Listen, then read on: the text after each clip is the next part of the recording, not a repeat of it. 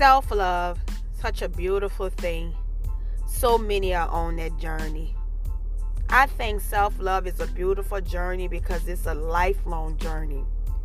Loving yourself is something that you're going to do all the rest of your days.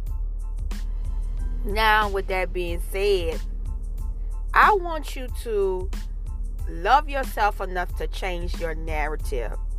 Whatever you've been dealing with for a long time, change that. Work on making it a better storyline. We tend to be on the same thing year after year after year, not willing to put in the work. If you love yourself like you say you do, you will not want to accept not having the best for yourself.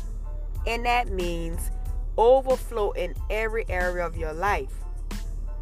Just know that changing your narrative when it comes to self-love is going to involve you loving yourself enough to where you're in a position to love other people. And when you start loving on other people, know that you are worthy enough of being loved well.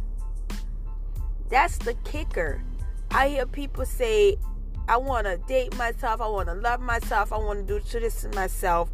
And I absolutely love it, but I don't hear them say, I'm doing this to prepare myself to love others and to be loved. You are worthy of being loved well. Don't forget that. You are preparing yourself to love others. And when you love others, you're going to receive love in turn. If you prepare yourself and you go love others and they don't love you back, or other people are not loving on you, you're going to feel defeated. So with that being said, love yourself enough to change your narrative, whatever that may be. If it's my finances are low, love yourself enough to change your finances to go on the overflow. If it's I have been single for a while, but I want a companionship, love yourself enough to go get a companionship. If it's my health has not been well, but I want to be healthy, love yourself enough to get healthy.